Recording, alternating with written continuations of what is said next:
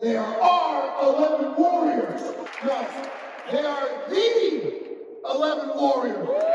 The most disciplined and the toughest damn dudes you're ever going to be around. Welcome into Real Pod Wednesdays. Dan Hope joined by Griffin Strome as we hit very much of a home stretch of the 2022 regular season. Just 2 weeks to go for Ohio State. Of course, next week, the big game in Columbus as Ohio State looks for revenge against Michigan, and we'll be talking all about that one next week.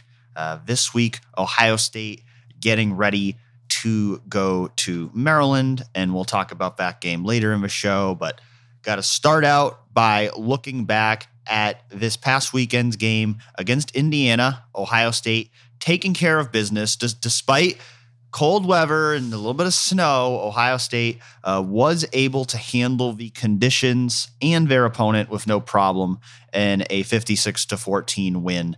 That was quite lopsided in the Buckeyes' favor, and lots of things we can talk about from that game.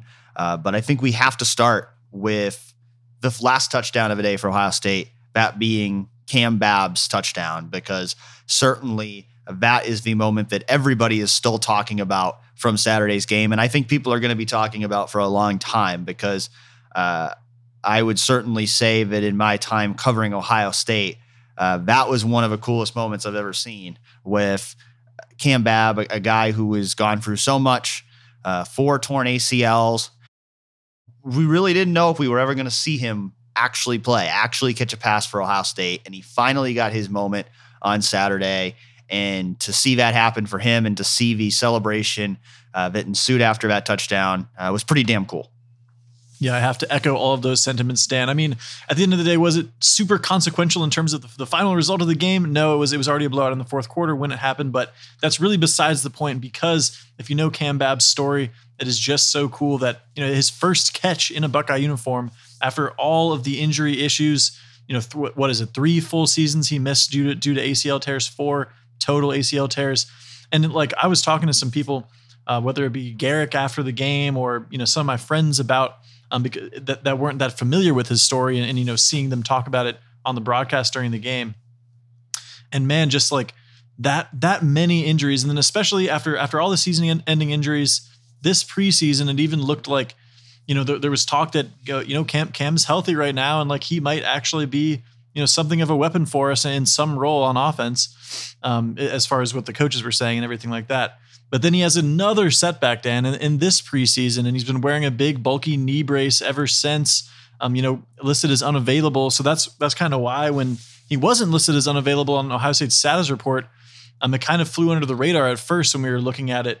But then I was like, oh, maybe this means Cam Babb's finally going to see some action. It was clear, Dan, also that they designed that play and that circumstance to get him that touch when they did, so that he could have that moment, because you know, Ryan Day was talking about how it was a magical moment. One of the great accomplishments is what Cam Babb did in coming back from all of those obstacles to have that moment. And you could kind of feel it coming. Like, I think I said to you before the game, like, I have a feeling like it's going to happen today. Like, you just kind of got that sense. Like, this is the first time, and first time I can honestly even really remember. I mean, he did play in 2020. That was obviously a weird year. He never actually got a chance to catch a pass that year, but you know, just to see him like going through warmups, like that's something we really hadn't seen from Cam Babb, just because he's been injured every year. So just to see him going through warmups and being out there playing, and I mean, certainly you can tell that, you know, this is not a guy physically who's the same player he was 5 years ago when he was being recruited. I mean, when he was being recruited, it's a guy, he was a higher ranked recruit than Chris Olave in his class. He was a higher ranked recruit than Marvin Harrison Jr. was. And I mean, this is a guy who, it's become this feel good story, but you know, it's not what it was expected to be for Cam Babb. This was a guy who certainly had, you know, I say past tense. I mean, we don't know what could still come for Cam Babb. I mean, he still has another year of eligibility that he could use. He could, you know, still end up making an impact for Ohio State beyond what we've seen so far. I certainly don't rule that out, but you know, it's obvious that, you know, this is a guy who has had, you know, a lot of issues of injury. I mean, seeing him out there, I mean, I think I remarked to you, I mean, I don't think I've ever seen a wide receiver playing in a brace like that. It looked like more something like an offensive lineman would wear. And so, certainly there are physical limitations there into what he's able to do. And, I think Ryan Day kind of insinuated that when he was asked about Cam Babb on Tuesday, that, could he have a bigger role going forward? It's really going to depend on what he's able to do physically. And they just don't know that because of all the setbacks that he's had.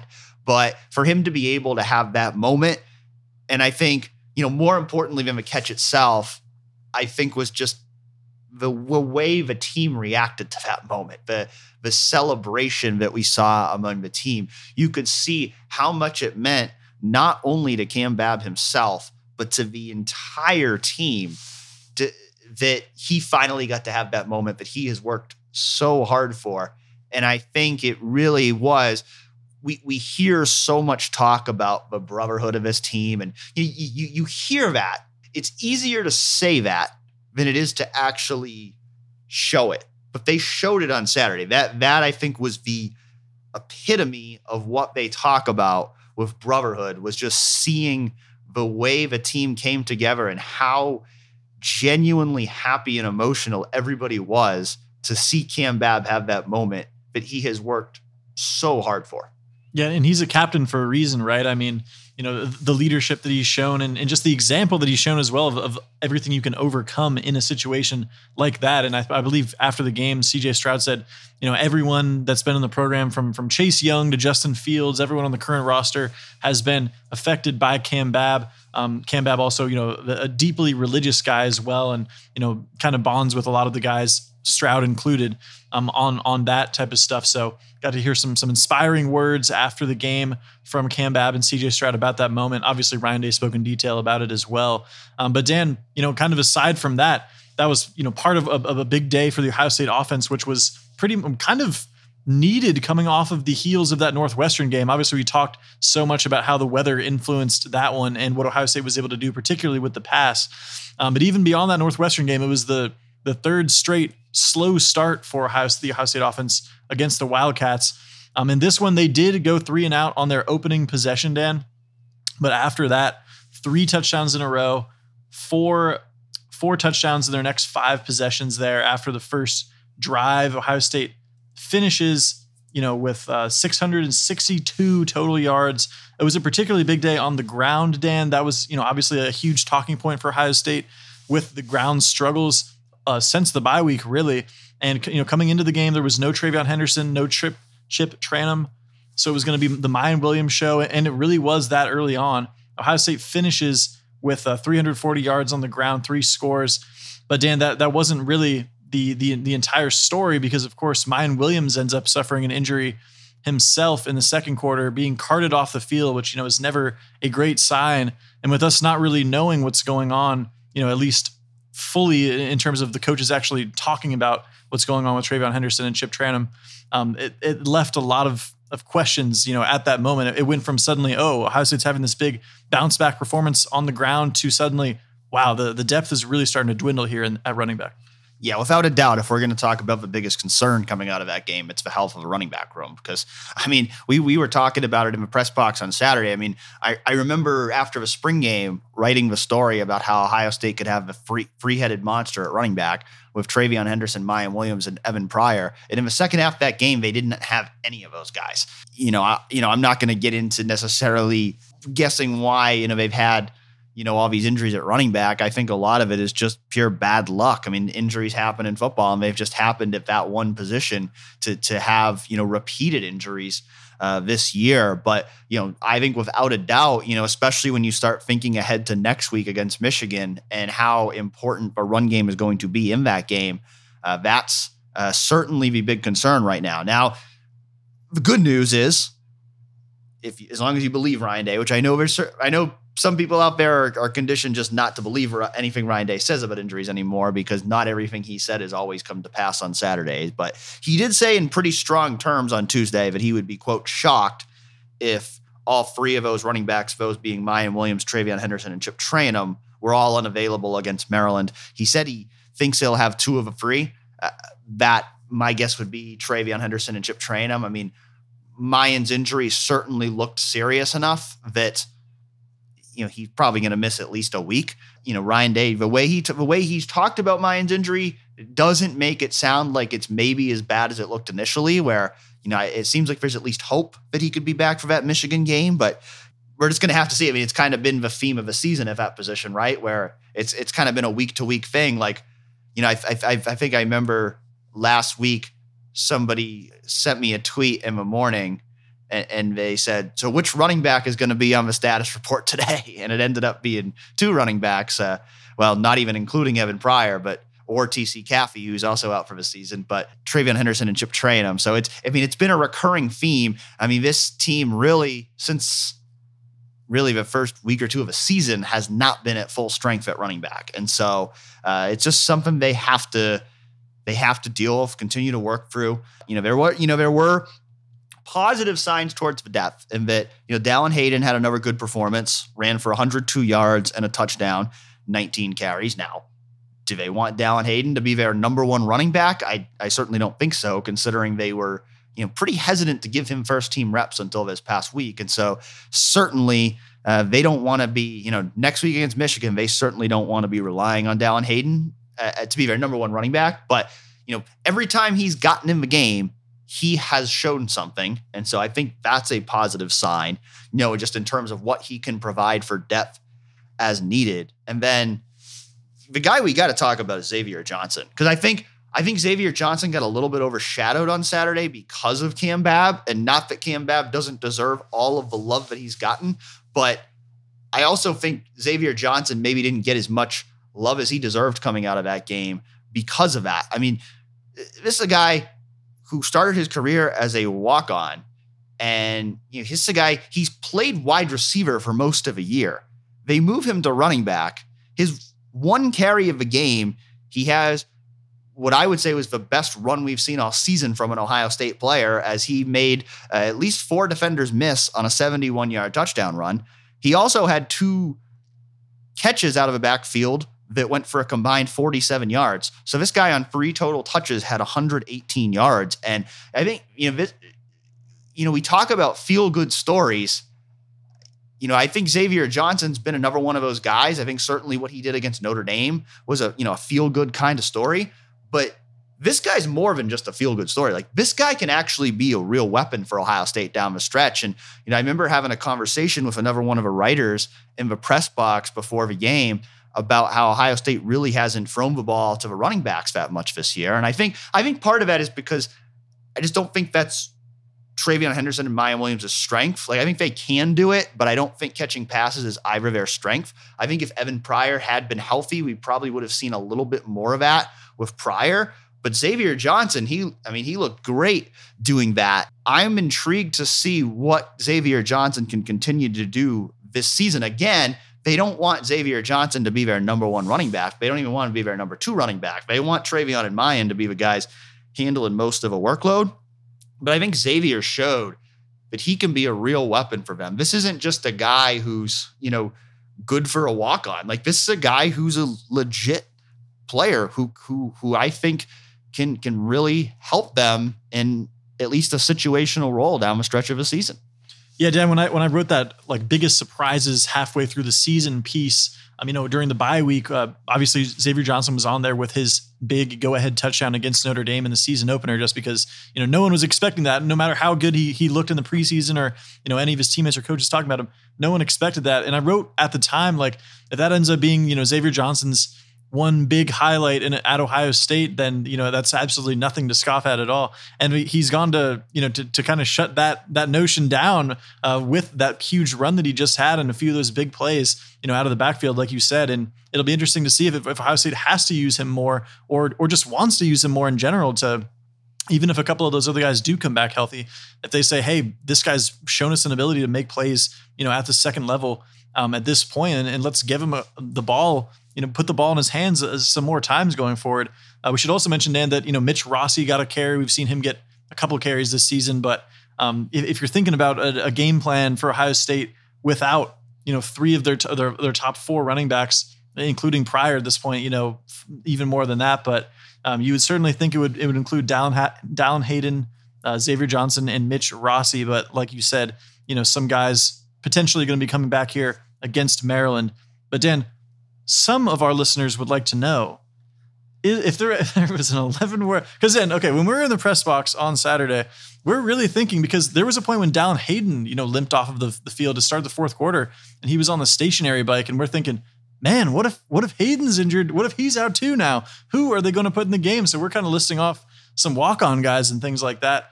And then it dawns on us that we might have a staff member that would be perfect for the assignment. If Ryan Day ever needed to call somebody up, off of the sidelines. Yeah, I mean, we were. I was thinking, like, are they going to have open walk-on tryouts for running backs? I texted James Grego, who used to work at 11 Warriors. He's now a coach of a club football team. And I asked him, I said, hey, do you guys have any running backs if they can call up? And apparently they're dealing with injuries too. But they did just win their conference championship this past weekend. So congrats to those guys as they go for their third straight national championship at the club level. But to get back to the question, we were asked by Orca, which 11 Warriors staff member would be most suited to play running back in case of emergency? And I mean, I had to give this question some serious thought. This is a good question because I think there's two really good answers. I mean, we work with Chase Brown. I mean, this guy, I know he at least was the leading rusher in the country, might still be the leader in the country. That's the obvious answer, right? Like, we work with Chase Brown. Like, this guy's got to be the answer. But man, Garrick Hodge, that guy was on fire. I mean, if you haven't seen the photos from Saturday's game, go look at them, because Garrick just absolutely crushed it on Saturday. He had a very viral photo of Marvin Harrison Jr.'s catch, which we'll talk about Marvin in a couple of minutes. An absurd catch, and the photo is just unbelievable if you haven't seen it, of how he somehow kept his foot in bounds while his body was going the complete opposite direction. But Garrick, it was the first snow game of the year, which meant Garrick was wearing his famous Skidoo snowmobile jacket. And that thing just gives him powers, man. Like, when he puts that jacket on, he just seems to have superpowers. So I know you tweeted during the game, #give the ball to Hodge. I'll have to correct you there. Hand the ball to Hodge. Hand the ball to Hodge. So, I think Garrick can get in there and, give a few carries if we need him. I don't think it's either of us. I mean, I think I'd probably get snapped like a twig. And I've heard you use the phrase to describe yourself as having brittle bones before. Yeah, that's a fact. I think both of us would be near the bottom of the list. But yeah, let's get Garrick and Chase out there, get them ready just in case Ohio State needs a running back to go in the game. Yeah, I think that sounds like a good plan to me, Dan.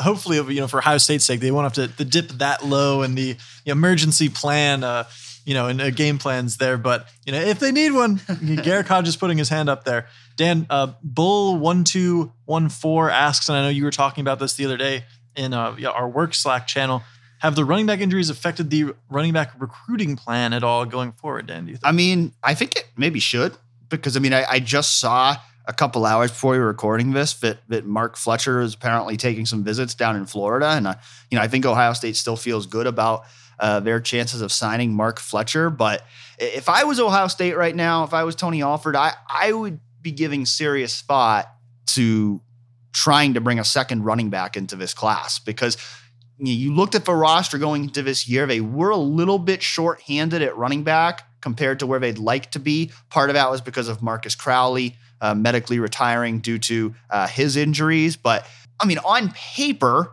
you look at it, okay, like Travion, Mayan, Evan Pryor, Dallin Hayden, they probably should all be back next year. Not sure whether Chip Trainum will stay at running back or move back to linebacker. Like, on paper, they have all those guys, and then you add Mark Fletcher, like they shouldn't need another running back. But to me, seeing this, if I was Ohio State, I'd probably be thinking about, like, okay, is there another running back, maybe somebody who's in state that, we can go out and get just to bolster our depth at running back a little bit. There hasn't seemed to be any movement on that front, and so I'm not predicting that it will happen.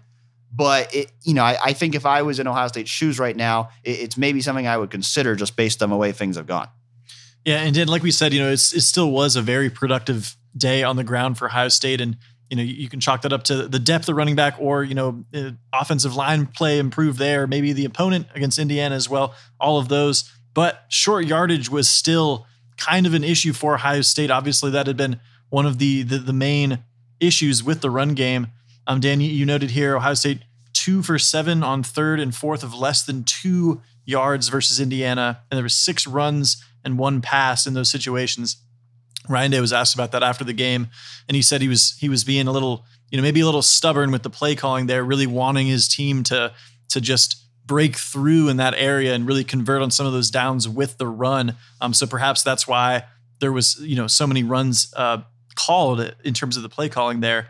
And North Bay Buck also asked us, Dan, if it's 3rd and 1 on the first drive of the game against Michigan, does Ohio State pass the ball? I think it's a great question. I'd be inclined to lean toward yes, because, what you said, that I think Day was being stubborn about running the ball in those situations because he knew that Ohio State needs to get better in those situations, and he knew that he could work through things against Indiana.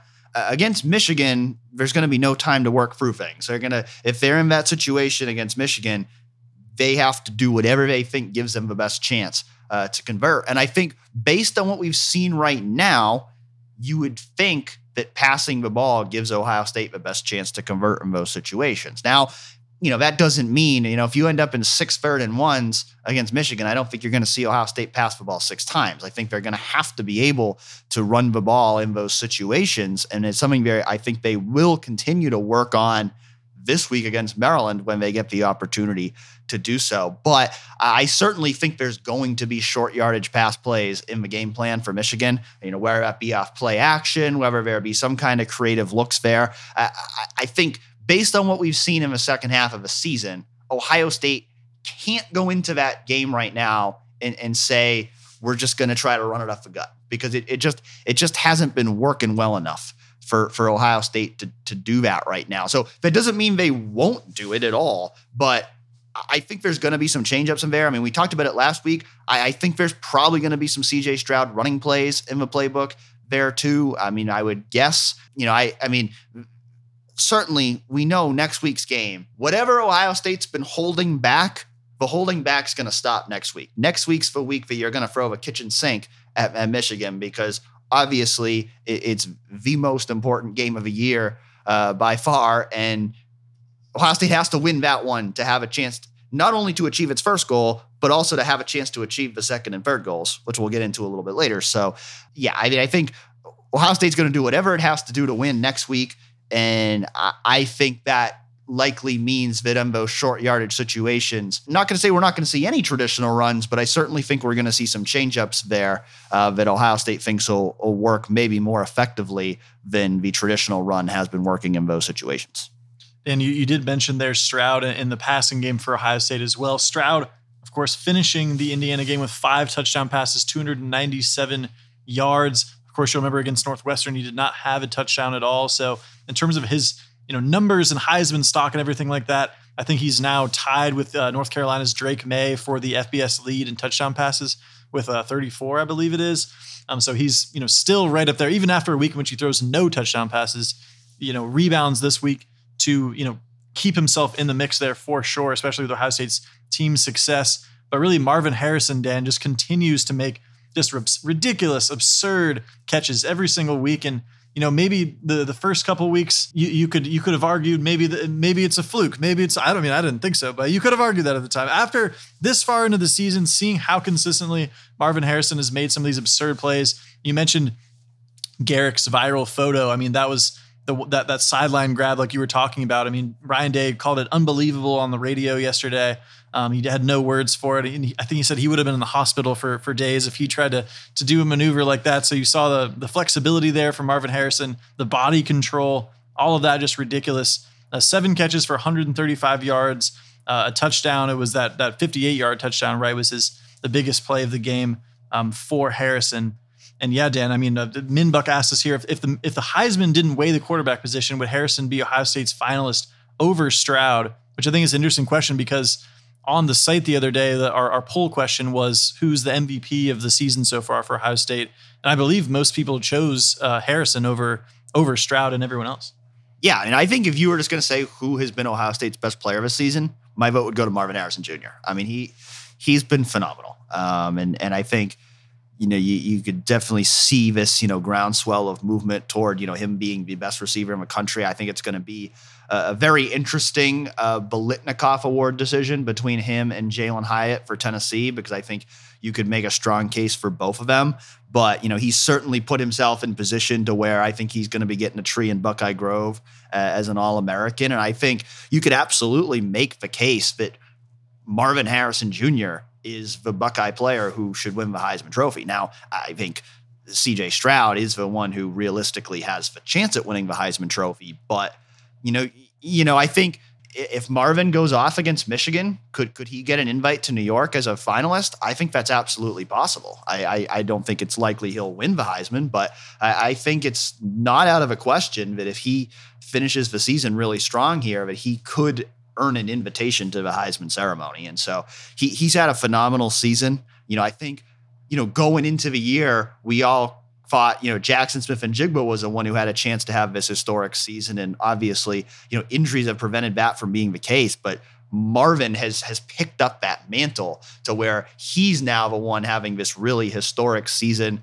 He's only 30-something yards away from 1,000. And so he's likely going to hit that milestone next week, or this week, I should say.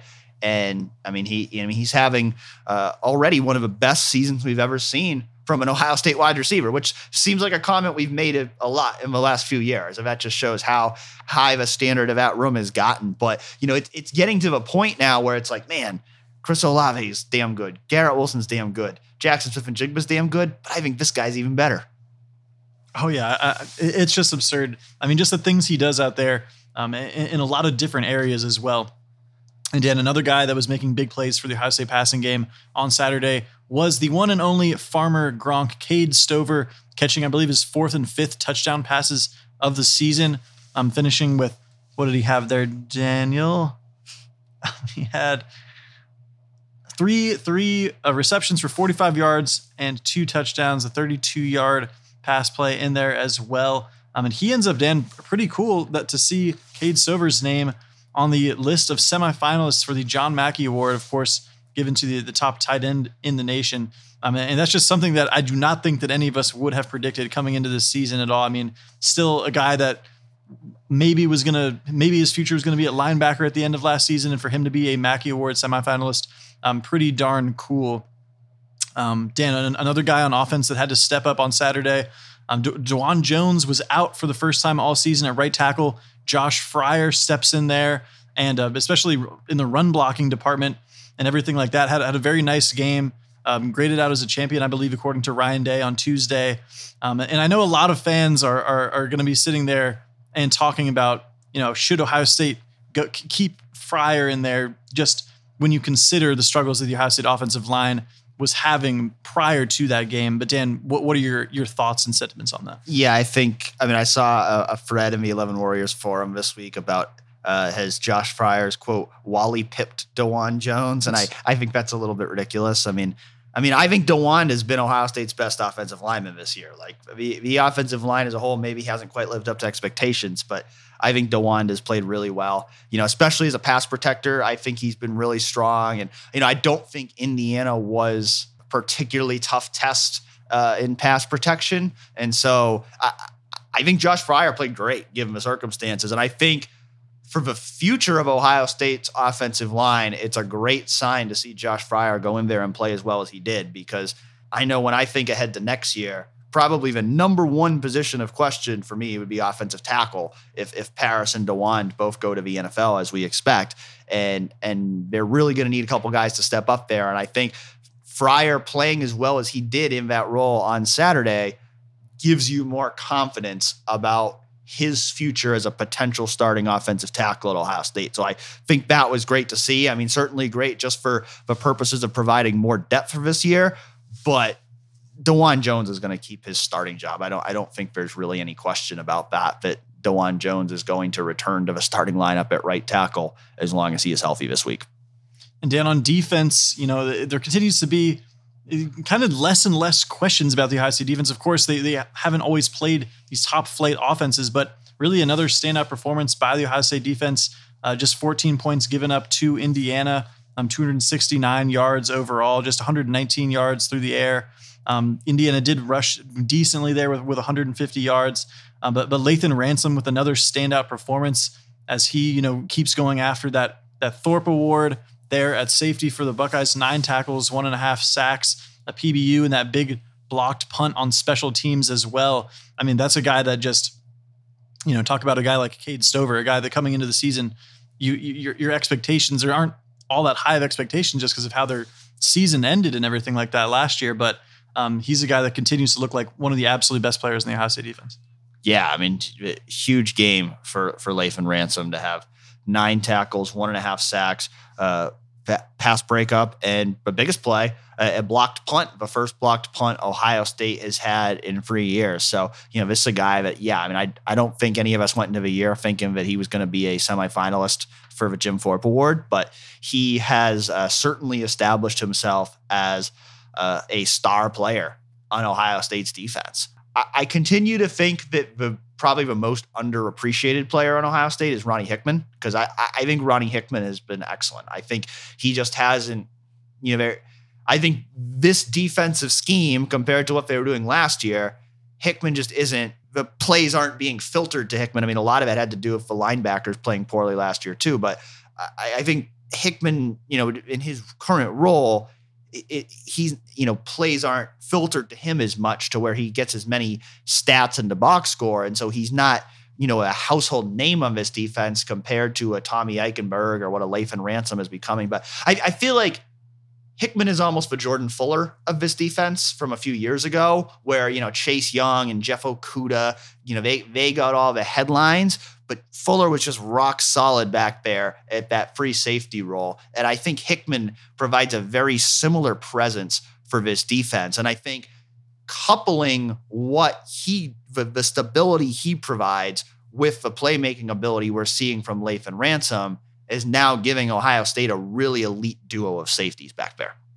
Yeah, and the secondary in general looked pretty good against Indiana as well. Cameron Brown and Jordan Hancock getting the start at cornerback because Denzel Burke obviously did not play in that one. It did sound like after the game that Ryan Day expected Denzel Burke, DeJuan Jones, some of those running backs to all be back for Ohio State next week. But he also said that a lot of guys were playing banged up still, and you have to wonder if guys like Cameron Brown and Jordan Hancock are among those guys because they've dealt with injury issues all season. But yeah, Jair Brown, the true freshman, playing more than J.K. Johnson in that game. You have to wonder if, Ohio State's kind of seen what they've gotten from J.K. Johnson this year. He has gotten a lot of opportunities out there for the Buckeyes and are kind of wanting to see now if Brown can come on strong or if they, just like what they're seeing more from him. I know Ty Hamilton's a guy that got asked about quite a bit in Tuesday's press conference with both Ryan Day and Jim Knowles. Knowles citing the fact that Mike Hall has really been going through injury issues. Obviously, remember he suffered that shoulder injury early in the year, and it's cost him some time. But Ty Hamilton's been getting the start instead of Hall the last couple games, and has really been playing his best football.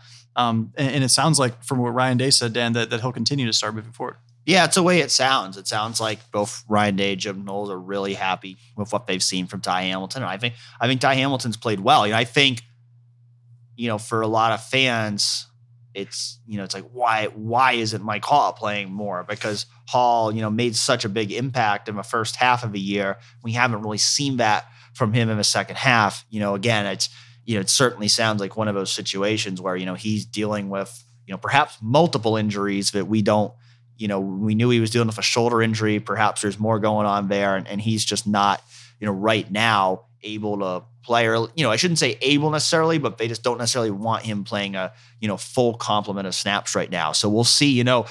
I think, again, a lot of these times we talk about playing time, like the real question is going to be, okay, next week against Michigan, who are the guys that are out there playing the most snaps? Those are the guys that's when you're really going to know who they think the best players are, is who's out there playing against Michigan. Because, a lot of these games, they have the luxury of being able to rotate a lot and experiment with different things. But in that Michigan game, you're going to put the players on the field who you think give you the best chance to win. Obviously, health is going to be a factor in that. But in terms of guys who are healthy enough to play, you're going to put the guys out there who give you the best chance to win. And so, it'll be interesting to see at positions like, defensive tackle and corner, what exactly that looks like. But, going back to the corners, assuming Denzel Burke's injury isn't anything major, which it didn't seem to be because he went through the initial warmups on Saturday against Indiana, assuming he is okay to come back this week and, he's able to play at the same level we've seen from him in the second half of a season,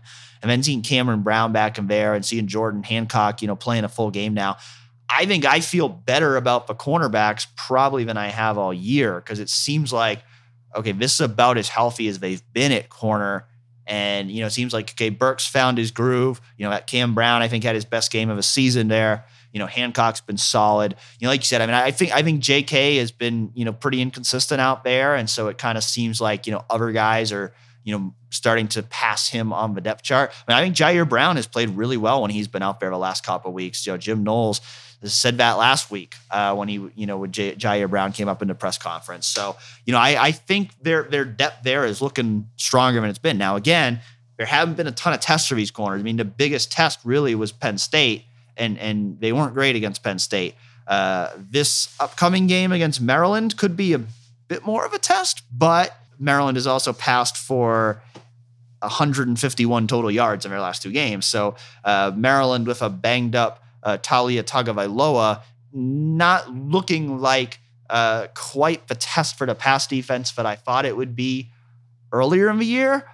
Still, I think a bigger test than Indiana and Northwestern and Iowa, but still, it's like we've kind of talked about it all year. Like, when's the real test going to come for this pass defense?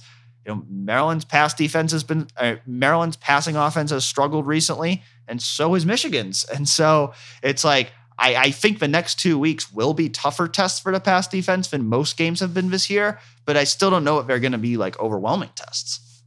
Yeah, we got to shout out a couple more guys as well. In terms of the Ohio State defense, Tommy Eichenberg just continues to have a sensational season. And his season stat line now, 92 total tackles, 11 tackles for loss. He had 3 of those against Indiana this past weekend, 2.5 sacks, an interception. That one was returned for a touchdown, 2 pass breakups as well. That's just an absurd stat line right now. It's an All-American. Yeah. That's what you've been saying, Dan. Is that how you feel? Is that how you feel? It is how I feel. I think Tommy Eichenberg is going to be an All-American as long as he keeps this up for the next few weeks. 30 more tackles than the next best Buckeye. Steel Chambers has 62. Tommy Eichenberg with 92. Another stellar performance for Eichenberg. Jack Sawyer as well, Dan. I know there was some people that were starting to kind of grumble a little bit about Jack Sawyer's contributions, especially when you see a guy like JT doing what he was doing in that Penn State game and things like that. Jack Sawyer, I think it was a 5-game streak without a sack for Jack Sawyer before this past Saturday. He ends up with a sack and a half against Indiana. That was a good sign for him, as he was starting to get with the performances from Tui Moloau and Zach Harrison, both really showing their strengths. Even JJB having some standout moments this year. Jack, it was good for Jack Sawyer, I think, in his confidence heading into the latter half of the season to show that he can still be a contributor at defensive end. And then it was interesting as well to hear Jim Knowles' comments about Sawyer on Tuesday, kind of saying that he wishes Sawyer would play a little more recklessly and really just turn himself loose kind of in that Jack role. And he kind of made it seem like some of that's on the coaching and not piling too much on Jack Sawyer. And, some of it might just be Sawyer's tendencies in general. But yeah, Dan, I know, what was it? Duke of Weimar here asked us, what happened to the Jack position? It hasn't been that much of a hybrid defensive end linebacker position. Is it just because our defensive ends are so good at being defensive ends? Dan, what have you seen upon kind of rewatching film and stuff like that of those guys, and how much Jack has actually been on the field? I guess it's been out there, but not a ton. And I think a lot of it does have to do with the fact that, I think a pecking order certainly has started to emerge at that defensive end position where, Zach Harrison and JT are the top 2 guys, and they're both traditional defensive ends. And so I think Jack Sawyer's, he's kind of solidified himself as that number 3 defensive end. We've seen, Javonte Jean-Baptiste snaps the last couple of weeks have decreased from where they were early in the year. And so, I think JT and Zach are going to be the guys, especially in these really big games at the end of the year, that they're going to get the majority of snaps at defensive end. Now, the thing we have seen more in recent weeks is when they put Jack Sawyer as that Jack linebacker on the field, Zach Harrison and JT are also often both on the field too. They typically, early in the year, they were using Mike Hall a lot as that third defensive lineman in the Jack package. Recently, it's been Zach Harrison and JT as the defensive ends, with Teron Vincent as the nose tackle, and then Jack Sawyer as that Jack linebacker. So I think that is a package that they like to use situationally. Again, could we see more of it in the home stretch of the season when they're really looking for, change ups to try to take better offenses out of their games? I think we certainly could. But I think a lot of it is the fact that I think, Zach and JT have both played really well as traditional defensive ends, along with the fact that, I think Teron Vincent and Ty Hamilton, Mike Hall, Tyleik Williams, I think they've got a good group of defensive tackles in there as well. And so I think the Jack position, to some degree, I think maybe they just haven't needed it as much as maybe Jim Knowles needed it at Oklahoma State. I still think it's certainly possible that we could see it utilized more as the season progresses. But, I also think like Zach and JT have both played well enough where it's becoming tougher to take them off the field, because they're doing as well as they are as defensive ends, particularly against the run, because, Jim Knowles had said a lot of that with the Jack position was created to stop the run. And I think right now, their two best run stopping edge players are certainly Zach Harrison and JT Tuimoloau. And so I think they just haven't needed the Jack package as much as maybe they anticipated coming into the year. Doesn't mean that it couldn't increase in usage down the stretch, but I think right now it's more of a change up than it is a defining factor of his defense. Dan, let's dig into Maryland a little bit more here. Ohio State going on the road for the final time in the regular season. Dan, the last time Ohio State went on the road against Maryland, I think a lot of you will remember the 52-51 overtime game there in College Park. Dwayne Haskins having to rush for, three rushing touchdowns in that game. Ryan Day talked a little bit about that. Certainly we aren't expecting a game that will be that close. It's interesting also because that one was also the penultimate game of the regular season, the game before Michigan for Ohio State. So there's a lot of questions this week about, Ohio State staying focused on Maryland despite the looming threat of an undefeated Michigan team, staring right at it, in the rankings, just one spot lower in the CFP rankings, everything like that. Maryland, like you said, they actually got off to a really nice start this season, Dan, 6-2 through the first 8 games, which was the earliest Maryland had been bowl eligible since 2001 was a stat that I came across in my research on Maryland this week. But the past 2 weeks, Dan, well, they're two worst performances of the season, really, because like you mentioned earlier, they only put up 10 points. I think they failed to crack 200 yards of offense in both of those games. I want to say Talia only had, did he have less than 100 yards passing? I think 77 against Wisconsin, 74 against Penn State. Yeah, 76 and 74 passing yards in back-to-back games, and that is because, or at least one would surmise that some of his struggles since returning to action are because he's still kind of dealing with that. I believe it's an MCL sprain issue, which he initially suffered, I believe, at Michigan, ended up tweaking it and being carted off the field against Indiana. Then I believe missed the next game. Then it was the bye week. Then he's come back for the last 2 weeks and not been the same player, Dan. And with that has been a Maryland team that simply has not looked nearly as good. Yeah, I mean, Maryland's offensive line has not played well, which is certainly a factor. And their receivers, I think talent-wise, I'd say that their receivers are probably the second best group in the Big Ten behind Ohio State, but they haven't really been dominant this year the way that, they haven't had the kind of huge games that I thought maybe they'd be capable of having, particularly against, lesser opponents. And so, like I said, I mean, we've talked about this game all year. I mean, this has been a game all year that I kind of always had a weird feeling about. And a lot of it goes back to that 2018 game because it's very, very similar scenario, or that was the week before the Michigan game. And you just if you're looking for a trap game, this is the one to me, it's that you circle. But the last 2 weeks have certainly made me think Maryland is less than a threat than I would have said they were a couple weeks ago, because Maryland's offense has been awful the last 2 weeks. I mean, awful. They're going to really have to find something on offense this week if they're going to be able to give Ohio State a real test. And I mean, Maryland's defense is not been horrible, but it's certainly not a defense that you would think is going to be capable of really slowing down Ohio State's offense, particularly in the passing game. I would certainly say that the weird feeling I felt about this game, I don't feel it quite as much actually going into the game, because Maryland is trending in the wrong direction right now. And I mean, that's been a very consistent pattern with this Maryland team. I looked up the numbers on Monday. Maryland has won only 2 games in the month of November since 2017. And one of those came in the COVID season, where it was like their 3rd game of the year. So it's been a very consistent trend with this Maryland team, where they start the year strong. They look like they're going to be good. Maybe this is the year Maryland finally is a, contender. And then they always just seem to fade at the end of a season. And some of that has to do with a level of competition. I mean, you look at their first 2 months of a season, the teams they beat were Buffalo, Charlotte, SMU, Michigan State, Indiana, and Northwestern. Not exactly a murderer's row of opponents there. So now you're playing Wisconsin and Penn State.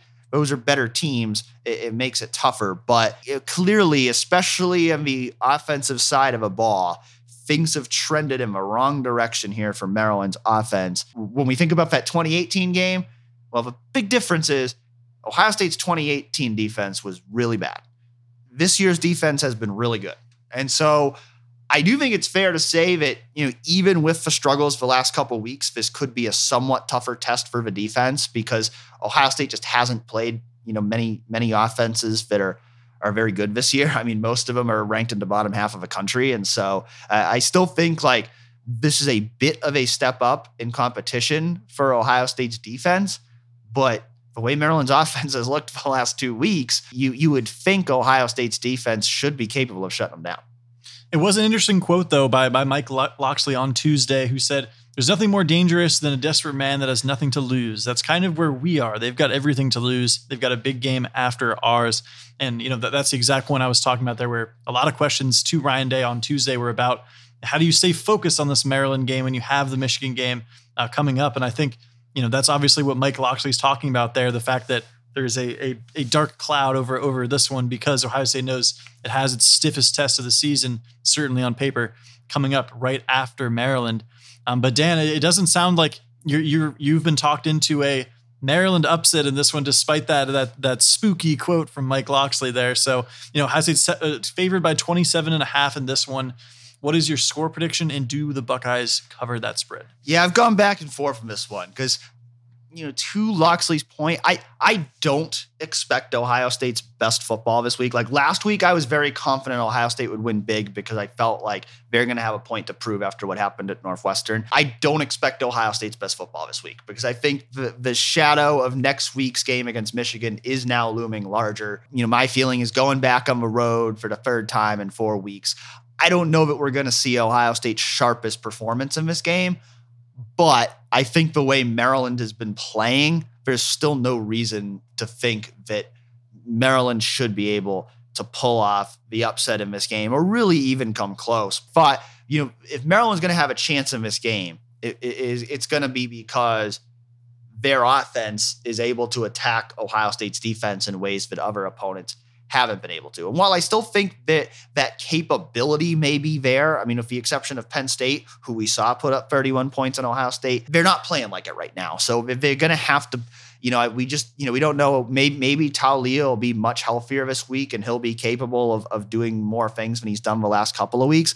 But the way they've been playing doesn't make me think that, we're going to see, this game turn into the kind of shootout that I think Maryland would need to make it to have a real chance to win this game. And so I'm going to say, with the current spread of 27.5, I'm going to say Ohio State barely covers, and I'm going to go 45-17 Ohio State.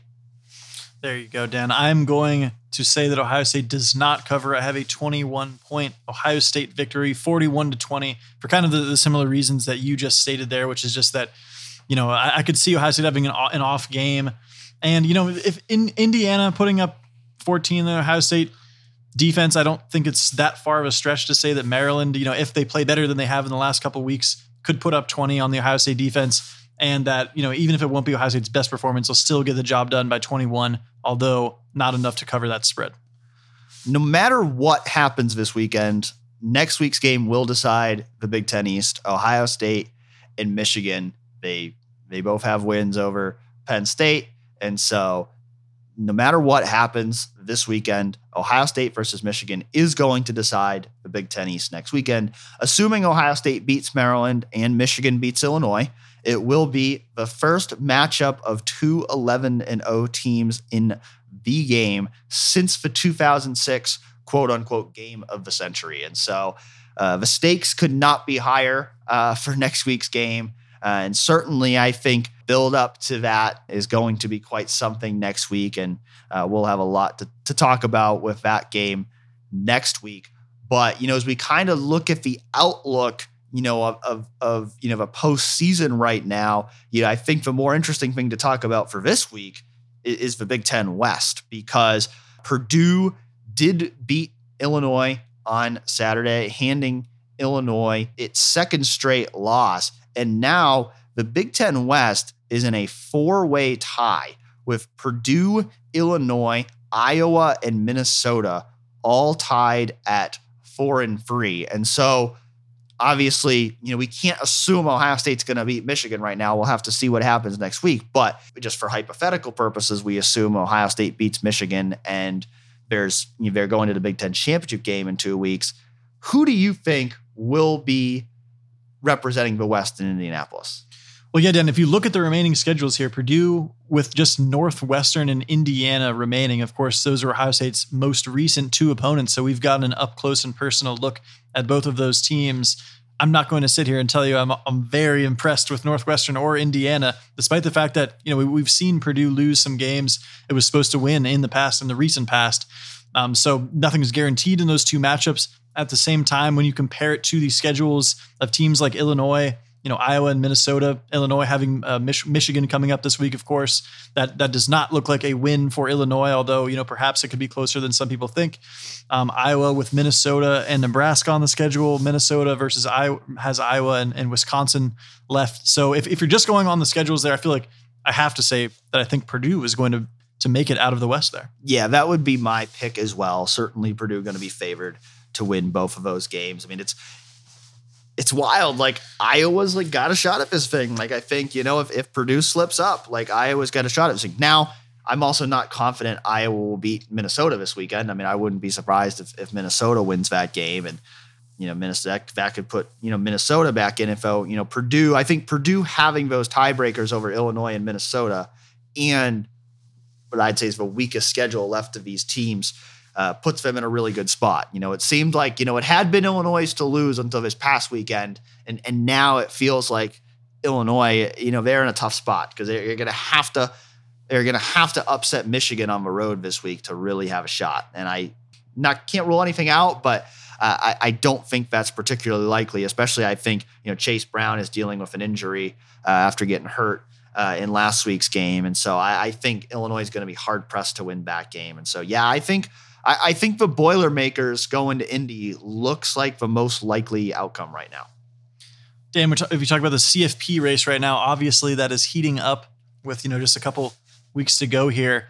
And of course, as soon as I put my faith in Oregon with last week's picks, just because I think I specifically said, I don't feel good about Oregon's, chances to win out. It just makes the most sense. It would make the most sense all the way around with the four that I picked last week. So of course, Oregon has to go out and lose, which, definitely takes a chunk out of the Pac-12's chances to now, secure a CFP berth, because USC still has a decent chance, certainly, to make the playoff. But they do have two ranked opponents, I believe, on their regular season schedule that could theoretically help boost their resume as well. But at the same time, then you just have another one-loss conference champion. It'd be in the same ballpark as a Clemson, potentially, if Clemson were to do the same thing there in the ACC. And then you still have conversations even beyond that with teams like Tennessee if they went out. The Ohio State-Michigan loser, a one-loss team, that wouldn't be a conference champion, but their only loss, same in the case of Tennessee, would be to one of the top two teams in the country, pretty much there. So, Dan, what do you kind of make out of all this, and do you have any changes to how your top four teams, your CFP predictions will play out? Yeah, I think to the point on USC, I think USC will be in if it wins out. I just don't think it's going to win out. I think you said 2 more ranked opponents to close regular season in UCLA and Notre Dame, and then would have a third in the Pac-12 championship game. I don't see USC winning all 3 of those games. I think their defense has been suspect to where I think it's more likely. I'd probably pick USC to win the Pac-12 right now, but I think it's more likely USC loses one of those games. And so I think if they win out, they'll be in. But I think that's going to be a tough task for USC. And so, when I look at it right now, I mean, I still say like the 3 teams I'm most confident in, like, are Georgia, the Ohio State Michigan winner, which I'm still saying I think is going to be Ohio State, and Tennessee. I think those are, the 3 teams I'm most confident will make it. But I am going to make a change this week. I said Clemson last week just because I thought enough chaos would happen in front of them. I'm going to put TCU in there this week because you look at TCU's schedule. Like, I'm still not sold on TCU, but they have 2 games that they at least on paper they should be favored to win against Baylor and Iowa State. And they'll have another tough game in the Big 12 championship game. But I look at it and say, okay, like, they could still lose a game and potentially still get in. And so, I feel like just playing the odds right now, I feel like TCU probably, has the best odds of those other teams to make it in. Like, I'm definitely not sold that TCU is going to win out, but I still feel like, they've got a margin for error, which, Clemson does not, North Carolina does not, USC does not. I think it'd be an interesting question. If TCU loses a game, where do they end up in this thing? Like, could the loser of Ohio State, Michigan get in over 1-loss TCU? Maybe. I think Tennessee probably would. That'll be an interesting conversation if it comes down to it. Right now, I do lean toward the likelihood that the Ohio State, Michigan loser is going to be left out.